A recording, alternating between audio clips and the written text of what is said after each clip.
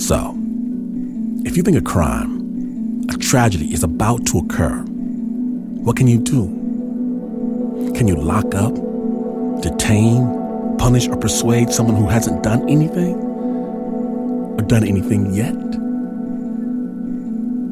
From Snap Judgment's underground studios, my name is Glenn Washington, and today we're going to take the full hour to dive into a single story. Because of course, a story is never just a story when you're listening to Snap Judgment.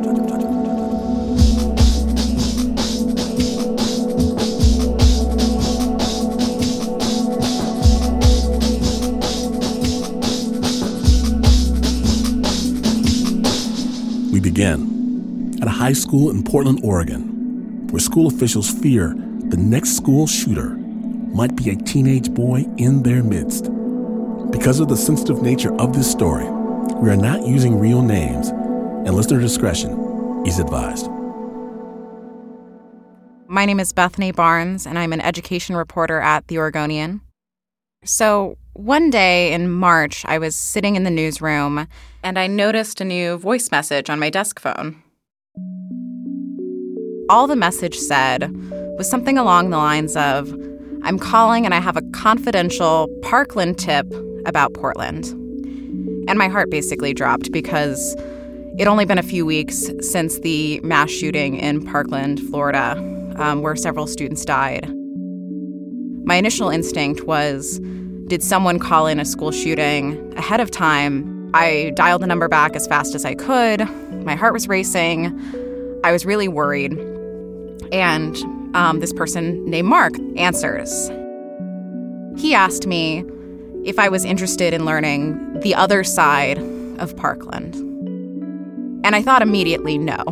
There is no other side to school shootings. Like, what are you possibly talking about? But I said, what do you mean the other side? He eventually said, his son was going through a threat assessment because the school believed he could be the next school shooter.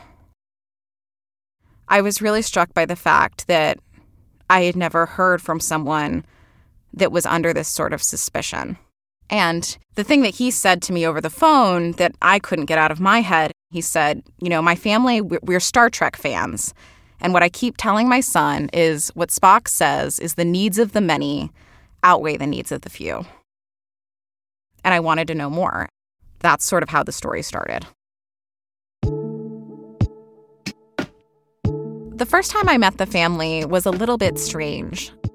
One Friday on a late afternoon, I made the drive out to his home. He lives on this tree-lined street. I get out of my car. I walk and I knock on the door, and this teenager answered. He's got, shaggy hair, maybe a little bit greasy. He, has on a T-shirt, cargo pants. And I said, I'm here to see Mark. The teen said that he wasn't home. Oh, I was supposed to talk with him. And the son said, what about? And I never lie, but I wasn't totally clear that I was allowed to tell him what I was doing either. And all I knew about the son was that the school thought he would shoot everyone. And then he squinted at me and he said, are you the reporter? And I breathed this huge sigh of relief and I said, yes, absolutely, I am. He let me inside and we sat down and he looked at the floor and he gave me this whole speech about his autism and how that affects his conversations with people and that sometimes he can be blunt and he struggles to communicate. Then he looked at my feet, and I have a pair of cowboy boots I wear often. And he said, I love cowboy boots. And he explained to me about how they have great traction, how when it snows in Portland and everyone else is unprepared and is falling down, he has his cowboy boots on and he's not falling down. He says, hold on a minute. And he walks into a back room of the house, and I'm sitting there looking around, making notes. And he came back and he sat down and he said, I put on my cowboy boots too. It was such a nice moment that I wanted to capture it. And so that's when I started recording what was happening. So if you can, tell me how you see the big school debacle. He brings up that it seems to boil down to people disliking his coat. It's not a trench coat. Can I see the coat? Sure. And so he goes and he gets the coat for me. It's this big black trench coat. It's thick, it's heavy, it has lots of pockets. And it's very comfortable. What's comfortable about it? Well, if it's cold, you'll be warm. Okay. Problem is, if it's above 85 degrees, it'll be 104 degrees inside the coat. And starts explaining it with this clear joy. We measured it in science. Oh, I measured it. It's actually happened that I went to school without my coat and I got marked absent in class. Really? Because everyone associates you with the coat? Yeah. I didn't have my coat, so... We started talking about his classes, and then in the middle of that conversation, we built the sets for... his dad came home. Hey! Hello. I think paused to say hello to me, and basically he started into all of this. I just got done with a meeting with Mrs. Markle, Who? the student services lady at the administration. Okay? The dad was pretty And, upset we're gonna talk and immediately asked Sanders to show him the scissors. I never sharpen them, Dad. They've got factory sharp. Then we get some that don't have sharp points. Then they're And too you big to don't- fit in my and you pocket. don't sharpen them. If they're dull pointed, in other words, no sharp scissors. And Well, you then get they're them- not half as useful as they need to be for class. Perhaps. Sometimes you need pointy things for class. I'm gonna get them. And so Sanders goes to his room, he gets the scissors, Yeah. What? You gonna show them? he takes them, he takes off the blade guard, which is on the scissors. So these very tiny scissors that are about the size of my 2 fingers. I was told that you were showing that how you would sharpen them. Okay? No, I said how they were sharpened, not that I did it. Did you put those points on? Nope. The son is sort of rolling his eyes, being your typical teenager. And I think Mark was still on the fence about whether or not his son had sharpened the scissors. He held them up to his eyes and he squinted at them to try and determine if they had been sharpened or if they could have been sharpened. They're hidden that way. They understood that you put the points on. Well, then they're idiots. No. I never said that, Dad.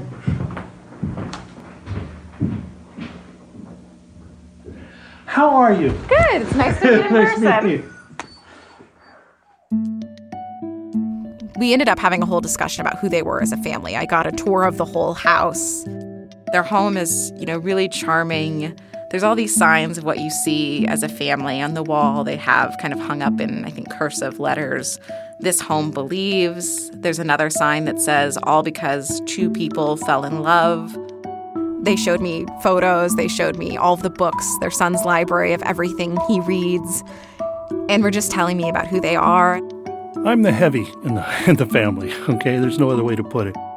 I'm the one who, makes sure that he gets up, he gets his shower in the morning, he takes his medicine and that type of thing. And his mother, she comes in the morning and sings to him to get him awake and that. And all of them are really nerdy. Obviously, they love Star Trek. They love kind of geek culture stuff. They like stories with heroes and villains. They're all really intellectual. The mom kept encouraging Sanders when he would get upset how to go about insulting people without actually insulting them. Hey, that's a good thing. They can't understand when you're insulting them, that's a good thing. Yeah. It's not as satisfying, but it's still a good thing. Like I said, study Shakespeare. He has some of the best insults out there. Clintonese is better. Klingonese would be good too. Nearly half of... There's the entire arc to insulting people there. The family, from the beginning, wanted to be open as much as possible about this. My son is autistic. He doesn't do very well in a lot of social situations and that. So, he was always having troubles with attendance and that. Mark knew it would be easy for Sanders to just stay in his comfortable world of books and video games, but it was incredibly important for him that he get an education. So he made it his daily mission to get Sanders off to school.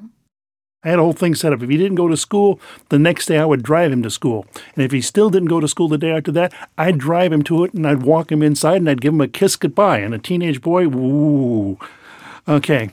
But right about his junior year, which is when the start of this here, is things did seem like they were starting to turn around. He started really going to school and actually getting involved. He actually started getting an A in an English class, which was just phenomenal as far as we were concerned. And then we had a situation whereby his grandmother died, and we had to fly to Denver for the funeral and that. And when we came back, that's when the whole situation with Park Rose erupted. Mark began by telling me how it all started. It was a Monday. It was the 26th of February. Mark had just gotten to work when he got a phone call from Park Rose High School asking him to show up at the vice principal's office. I wasn't too worried when I got there. I thought it was related to, something with regards to attendance or classroom work. Mark found Sanders was also in the room, and then the vice principal said to Mark, "We have received some reports that he may be potentially a school shooter." The librarian had reported she had overheard a student saying his nickname was Shooter. That Sanders had a nickname of Shooter. And the second concern came from an email from what appeared to be a concerned parent. With regards to him possibly being dangerous because of two things, the way he dressed and because he had an interest in guns and weapons. I was astonished. It shocked both me as well as Sanders. I did not know what to think. I was pretty much thinking, what happened? And then the vice principal asked Mark, "Do you know anything about this? Have you received any indications that your son might have feelings or issues with the school?" I said no.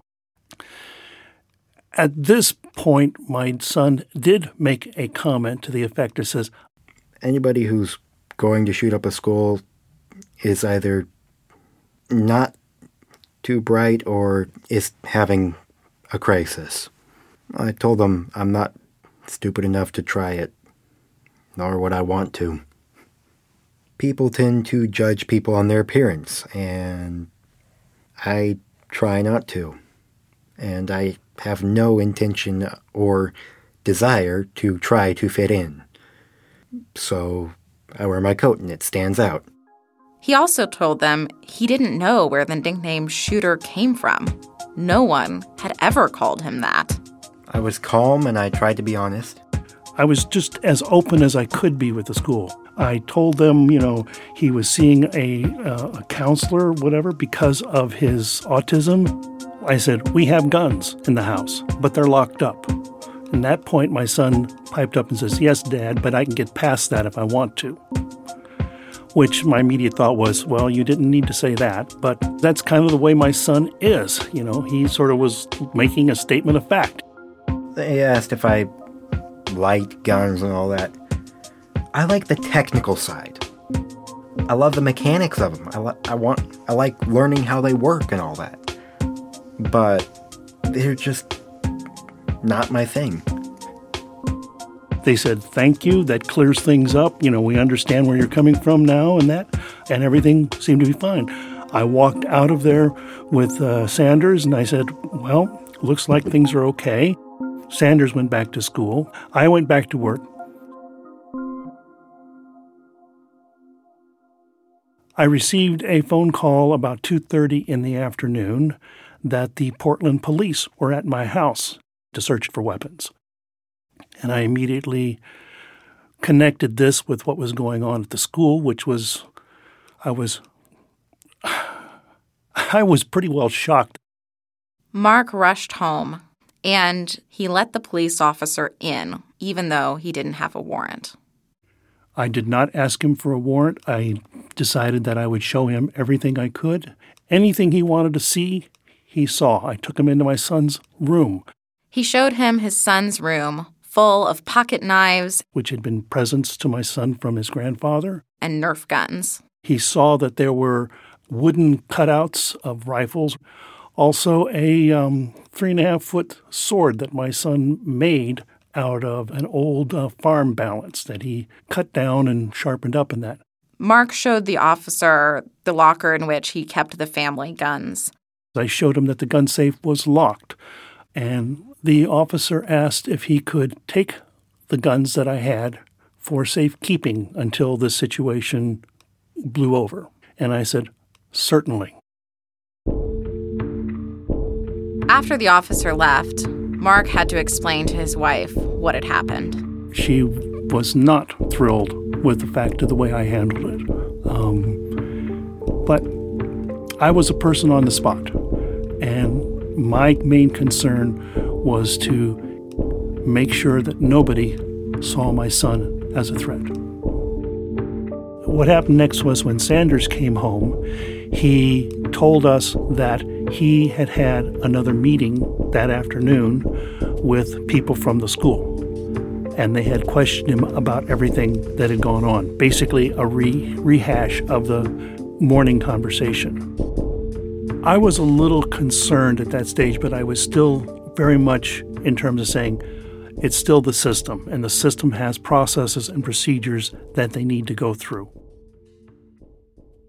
Mark started out very open and I think confident the system was going to work for them at some point. And I think he thought he was going to be able to show his kid that, like, if you're open and you trust in things, good things can happen. You know, because from his perspective, if this is a system that works, maybe they should have to undergo some discomfort. I told him, you remember what just happened in Parkland, and you know that there have been other situations of school shootings and that. The school, et cetera, has to take these things very seriously and do their best to check it out. So just bear with them. Well, I try to go about my business like nothing happened. Bet a lot of good that did.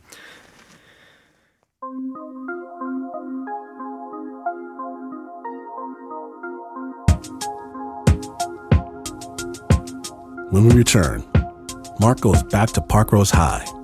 He's determined to squash any doubts the school has about his son, Sanders. Snap Judgment.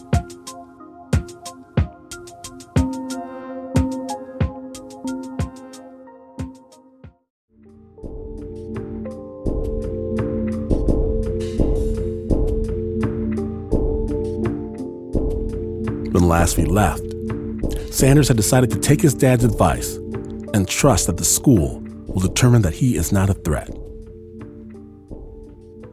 A few days later, Mark was back at the school with his son, sitting across from school administrators. I wanted to basically say, let's talk about it. Let's find out why you have this concern, and let's see what we can do to allay this concern. They said they would like to basically search my son at that point in time. I said, what? And they said, yes, we'd like to go ahead and do a random search of your son. My son, Sanders, immediately piped up and says, fine. I kind of volunteered for that, because I figured if they figured it out quickly, they'd stop bugging me and I could go back to reading my book. So I took everything out of my pockets. He's got lots of pockets in this duster. It's not a trench coat, it's an Australian Outback duster. It's a really good raincoat. It's warm and it's got pockets big enough I don't need to bring a backpack. And Grandma gave it to me. And he started pulling out pencils and he started pulling out some papers and that. And then he reached down in a lower pocket and he pulled out a pair of small scissors. The pair of scissors I use every day in tech theater. He uses it in his theater workshop to cut materials and that. And they said, they asked me this question, can scissors in any way be used as a weapon? Anybody who looks at a pair of scissors and says, oh, those are used to cut stuff, would probably figure out that they can be used as a weapon. They're pointy. So, duh. And the process of making a pair of scissors is taking two knives and bolting them together in the middle. People consider knives weapons, so it's a weapon. They said something like, have you ever used it as a weapon? He says, no, of course not. They asked him to take his duster off. He did. They patted it down. They found nothing. And, et cetera, we sat down. That's when they told Mark that for his son to go to school, he would be under some constraints. They were going to do random searches, And as well as my son was required to check in when he got to school. He would have to check in and check out with a school administrator every day. I am feeling heightened concerns because this is escalating, and this should not be escalating. It seemed to me that the school resource officer did not get what was going on with my son. He made comments that, why is he wearing a jacket that other people would associate with school shooters and that type of thing? Why doesn't he understand and, wear something else? Why doesn't he change? Started sounding very much to me like a profile, that my son was being profiled because he didn't,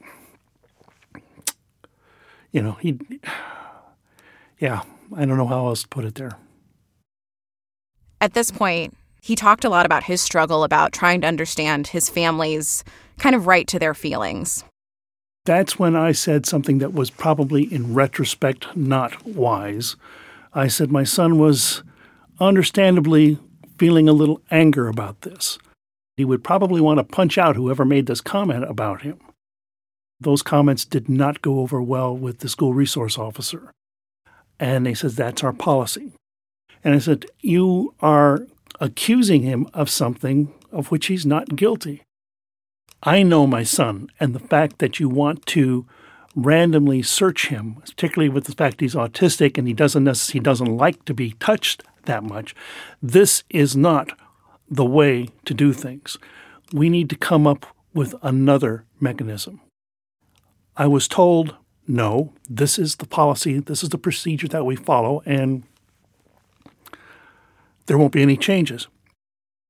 I left that meeting very, very upset, very frustrated, and it just wasn't, it wasn't good.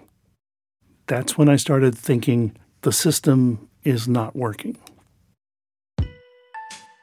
Mark started to feel that he was going to need to protect his family. From what, he wasn't sure, but he started keeping detailed notes.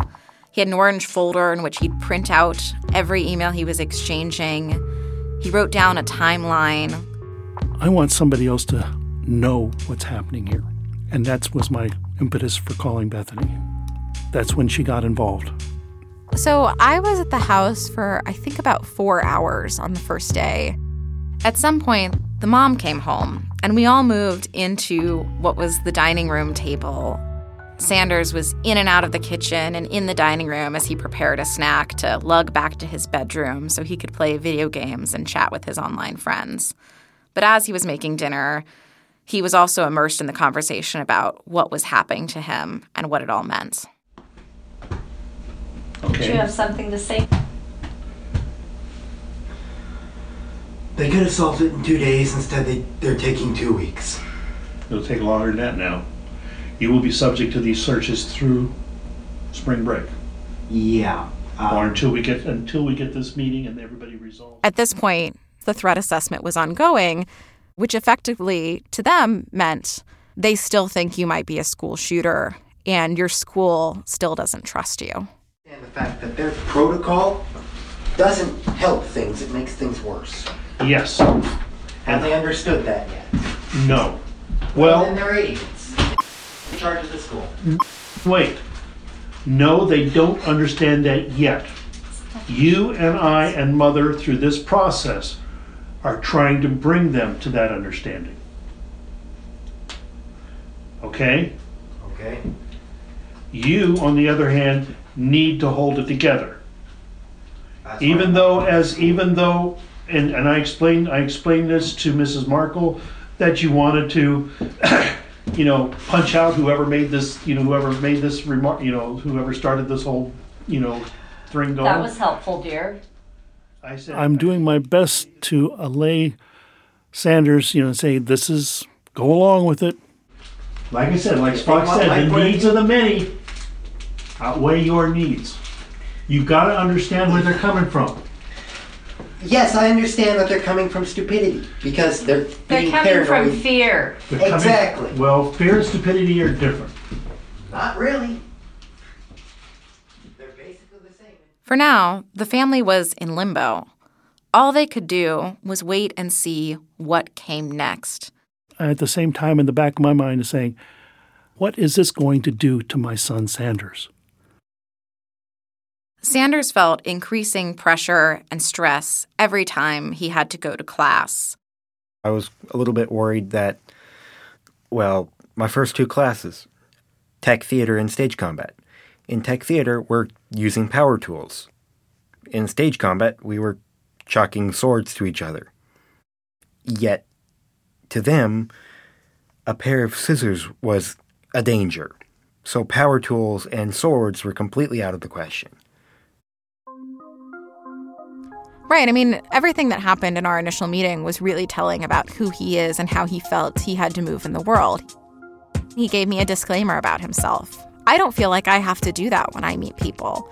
That's not something I live with in my life, but it's something that he does just because he is different. I would say at this point he was probably going to school maybe 1 or 2 days out of a week. And every time he didn't go to school, I reiterated to him my long-standing policy of him going to school.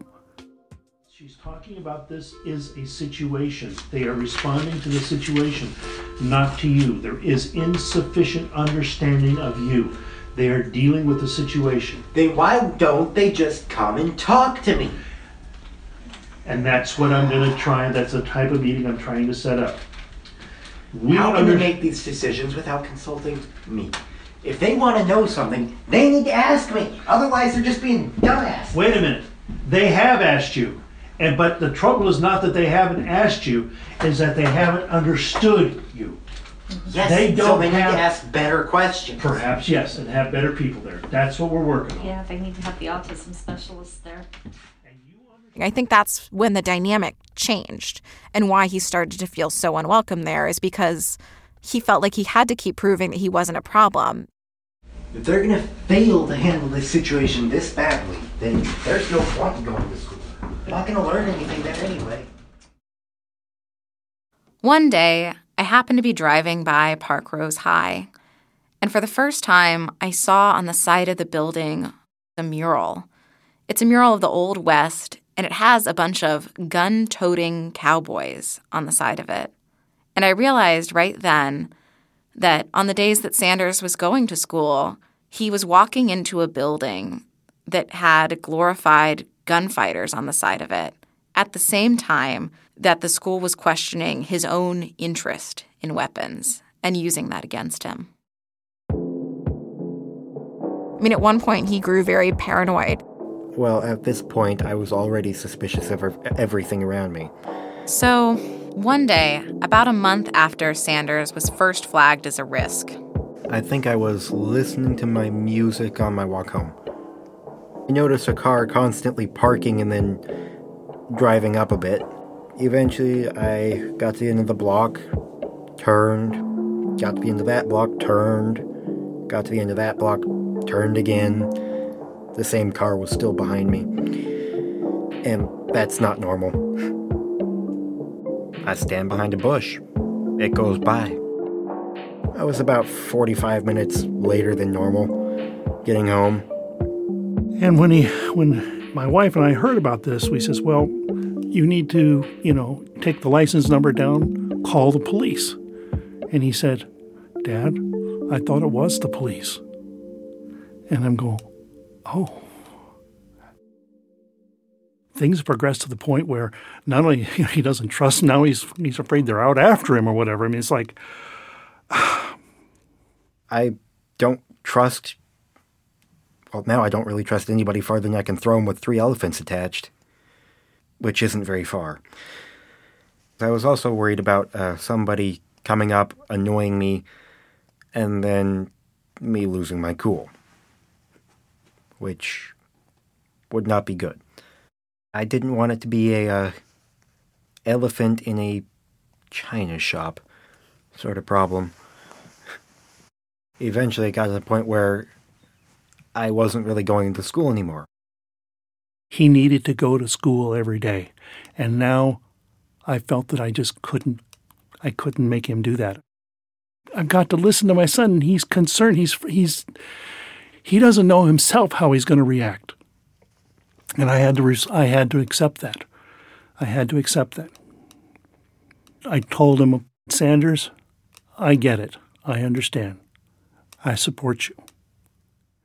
And I appreciate the fact, I truly appreciate the fact that if you feel that you are possibly a danger to somebody, that you could get angry or whatever and possibly punch somebody, that you have elected to stay home. That shows responsibility. That shows responsibility, because anybody can get angry. Anybody can get angry. That's why I haven't given you shit for not going to school. Normally I would. I'm trying to convince you to go to school, but I understand. If you feel that going to school right now, you don't have sufficient control, that you could be a danger to others, then by all means, stay home. Okay? What we want... At home, Sanders would play video games, he'd chat with his online friends, he'd start a new book and finish it almost every single day. Because I finish them that quickly. Of my current book, which I started reading late last night, I'm now on page 353 out of 369.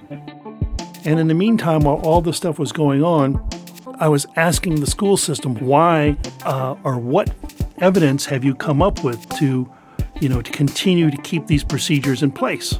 And they were telling me it was because of the police. The police were pushing this. They started telling him that the police were concerned about what they saw there, and that it was written that the house had tons of weapons, 30 knives, and the report was scary, and that my home was considered an unsafe environment, which was, wow. Okay. Mark felt the only way to understand why the officials felt concerned was to see the documents, to see the police report. And I talked to the police. But he couldn't get a copy. I, as a parent, am not allowed to see police reports with regards to my minor child. It's against policy. And at this point, I'm saying, I want this stuff to be over. I want to get this thing downgraded. I also kept trying to get the school to talk to me. And I did have one phone call with the superintendent, and she said that she was going to have people speak to me, but that ended up not happening. They didn't want to talk about a specific case, and they wouldn't talk about his case, even with written permission from the parents to do so. And they were basically saying, we just trying to keep the school safe, and this is how we're doing it. I have never been a parent who, when faced with something, says, oh, no, not my child. I've always been realistic on this. I did a lot of bad things when I was a kid. I got in trouble with some things, okay? I lied to my parents about some things. To me, that's being a kid.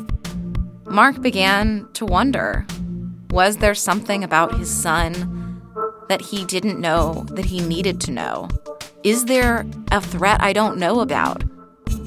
They wouldn't be doing this if they didn't have something, would they? They wouldn't do this unless they thought there was something there. And so, what is it?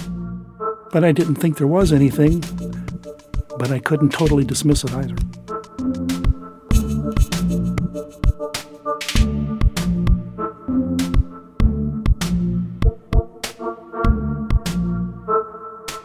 In just a moment, Mark decides to go directly to his son and ask him if there's anything that he's keeping from Mark and his wife. Stay tuned.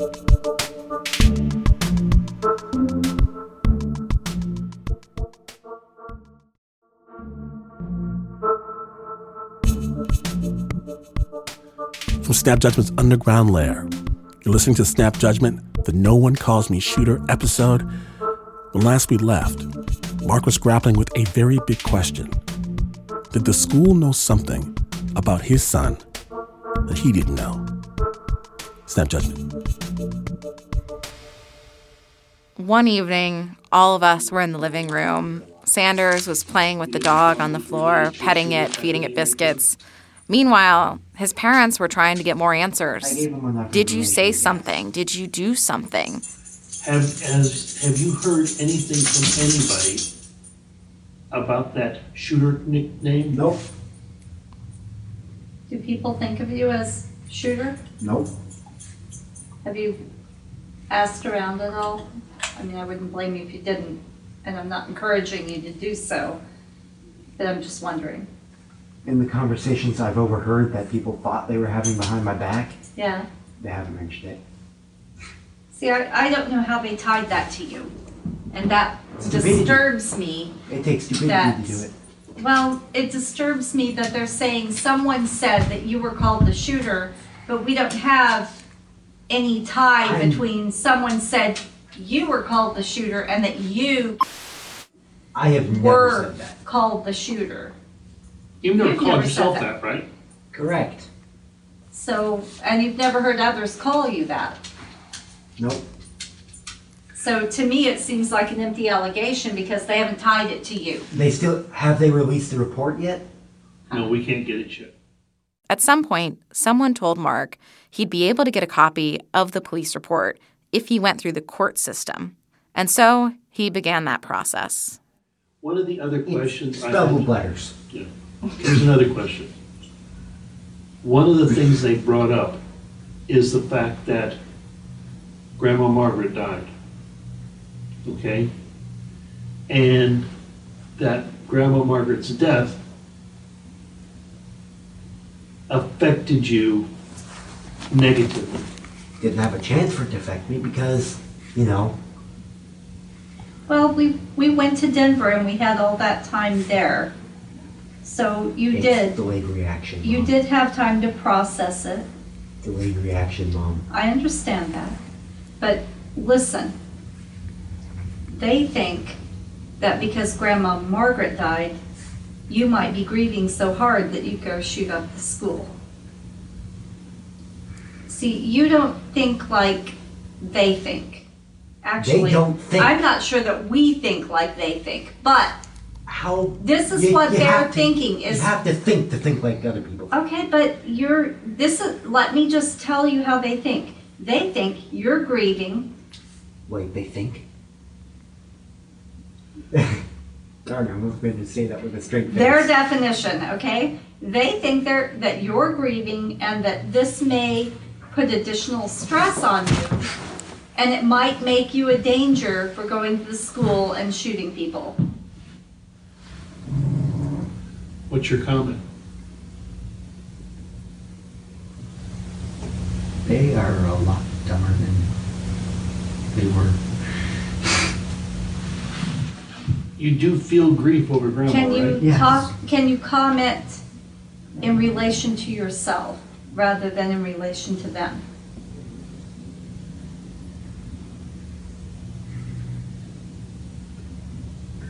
Yes, I'm sad. No, it will not affect my judgment. It's a very Spock-ish comment. At this point, I think it was really hard on the family because it felt like no end in sight. Like, when do you know that they ever feel comfortable? I mean, the superintendent, when they eventually met with her, said to them that if you were going to draw a picture of a terrorist kid, you would draw a kid in the trench coat. I have another question for you. Are there other kids who wear black trench coats like you do? Writing One or kids. two. Really? They wear something similar, but yeah. Okay. They wear a long black coat. Are there others who wear long coats Do you in know? other colors like brown or khaki or? Do you know anything about those kids? They recently started wearing coats. Are they weird? One or two. One, Are they your friends? don't know enough. Is there anything different about their behavior other than they wear the coat? They tend to sit alone and not do much. Isn't that you? During lunchtime, do you sit alone or do you sit with? I go to class after trading. He has tater tots for my pizza. Right? He's got to deal with gets his tater tots, he gets his pizza and he gets tater tots. Doesn't like tater tots. And I don't like the tater tot. One night, I was making a routine phone call in the evening to Mark, and he sounded different than I'd heard him. And he told me that his son appeared to have changed, and that while his son had struggled with bloody noses in the past, they'd been gone for a while, and now they were suddenly back. And this frightened both myself and my wife, Elaine. Because he began to isolate himself a lot. I mean, there were times when I would try to talk him into coming out and doing things or going out to eat. He just didn't want to leave, and he stayed in his room almost all the time that he was home. Not sure anybody really grasps just how angry it made me. One morning, Mark peeked into his son's bedroom. He sees a pile of bloody tissues from these bloody noses, and his son is just this lump in the bed. I resolved right at that point in time with my wife, Elaine, I was going to go in and see the school. And I went in that day or the next day and met again with the vice principal. And I says, we've got to come up with a solution. He's not going to school. He's now depressed. This is not sustainable. The vice principal says he wants Sanders to get comfortable in school, whatever it takes, and that he thinks he has a solution. And so we came up with a plan for him to start doing night school. And he was willing to give the night school a chance. And I was willing to grasp at it because I just so wanted him to get back into school. He needed to have something. He needed to have that in his life. How are you doing? Better than I was. Do you think you will be, if this situation is resolved, do you think you will be able to trust the school again? That depends. On what? Whether or not I get an apology.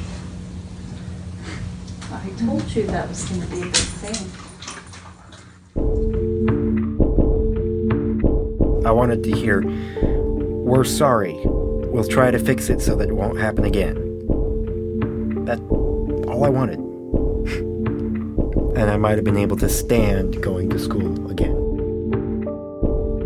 At the beginning of this, he was a kid who he didn't care about the administration. He didn't really know who they even were. And by the end of this, he was really angry with the administration. He has an axe to grind now, and that didn't exist before. So basically what happened is because Sanders felt so unwelcome at this school and his trust was so broken, he left Parkrose High. It was now the month of May. For the family, it'd been 2 months of unknowns and uncertainties. They still didn't know why the school considered their son a threat in the first place. All they know is this process has essentially led to their son dropping out of school. One day, the police report finally arrived in an envelope. It's the police report. This is the police report. Sanders sat in a chair and leaned forward, listening, somewhat ironically, in his Parkrose High t-shirt. So it's dated 2/26/2018 at 12:07. The mom read it out loud, and they were pretty stunned by it. Aforementioned incident. I spoke with Drake, vice principal, and he expressed some of the concerns he had. Drake mentioned the original report started with a peer student at the high school named... They did not redact that. The biggest thing that it revealed was the name of the student who had been overheard. And that was amazing to us because we would have expected that to be redacted, but it was not. My son responded and says, I know him. Heck, I like the kid. He's nice. Was having a conversation with friends in the library about the recent school shootings nationwide. Was overheard by the librarian saying, I feel mostly safe at this school, but there is this one student who makes me feel uncomfortable. And then they put in brackets, so this is not part of the quote, end of bracket. And he goes by the nickname Shooter. The librarian later reported this conversation to Drake. And the brackets are interesting because that was supposed to denote that this wasn't something necessarily directly said. How did they infer that Sanders was the name that was supposed to go in the brackets? So it was singling somebody out, if they didn't even know what student was talking about. I would still like to know why they tied to the shooter. No one has ever answered that question. Well, has anyone, I mean, I guess we don't know this. Has anyone talked to Was No. this like... Because, like... Most likely not. They were surprised to not see anything that made their home sound like a terrifying place, that made their son sound abnormally reckless or violent. It was, in their eyes, almost bland. However, he does not seem to be harboring resentment or fierce anger toward the school. He also denied wanting to harm himself or others. And then the report sort of concluded with this idea that it should go to a level 2 so Sanders could get support. It is my recommendation that go to a level 2 threat assessment so more support can possibly be allocated to him. Well, I'm sorry, but searches, random searches are not support. They had nothing to go on. There'd been nothing to say that he had made any kind of threats or talked to anybody or threatened a particular person, threatened an institution, nothing. So now all you have is the fact that he has a pair of scissors in that. And he talks about guns. And he wears a trench coat. For me, the report had a lead that I wanted to chase down because I thought it might have more answers. So I tracked down the student who was named in the police report. I found his mom and got her permission, and then I called him on the phone. When I called up the boy, I told him that I wanted to talk to him about a classmate, a boy named Sanders. And he interrupted me. He said, "Oh, Sanders, he's a great kid. He's a great guy." And that's when my heart broke because I knew that this boy probably had no idea what I was about to ask him. And the boy was totally aghast. He said he didn't call Sanders shooter, that he would never call him that. And so I pushed the conversation forward and I explained that because of that, Sanders had been suspected of being a possible school shooter. Did anyone at the school ever talk to you about this remark in the library that they say that you said? And he said, "No, the school hasn't talked to me about this. I can't believe that I'm in a police report saying this." And that was shocking to me. I was really stunned that the police officer, the school, that no one had spoken directly to him. They could have talked to him, and I don't know why they didn't. And I asked that, and they never answered me. He was so upset and horrified, and he said that's wrong, and I had no idea. I had no idea. I feel so bad. I feel so bad. He's a great kid. I can't believe this. I don't even think Sanders goes to Park Rose anymore. And I said, "You're right. He does not go to Park Rose anymore." Anytime humanity has been faced with something new, our first instinct is to chase after it with pitchforks and torches. Or the modern equivalent. Basically, we're scared of anything that doesn't conform to what we're used to.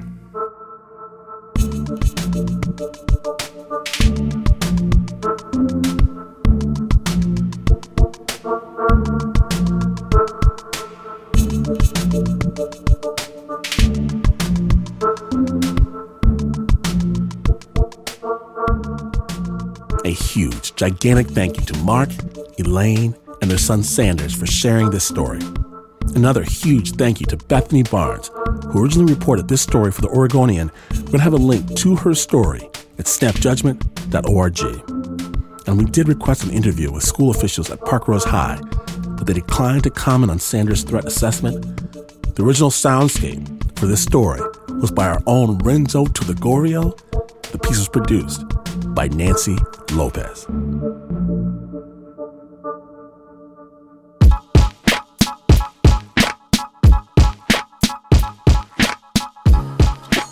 Now then, Snappers, if you like stories that rock your world just like this one, know that more Snap Judgment storytelling awaits. Hours of twists and turns and insights that you can get nowhere else. All of it available on the Snap Judgment podcast. Get it wherever you get your podcasts. And you can wear the Snap Judgment pin to let the world know you snap, or get the Jen Cobra Comedy Special because Snap's Queen of Comedy has a never-before broadcast story that will leave you in stitches. All of it available just for joining Snap Nation at snapjudgment.org. Snap was brought to you by the team that always travels in pairs. Please show some Snap love for the Uber producer, Mr. Mark Ristich. Pat Mesiti-Miller, Anna Sussman, Nancy López, Renzo Gorrio, Teo Ducot, Flo Wiley, Liza Smith, Liz Mack, Leon Morimoto, Shayna Shealy, and for just a little while longer, Jasmine Aguilera.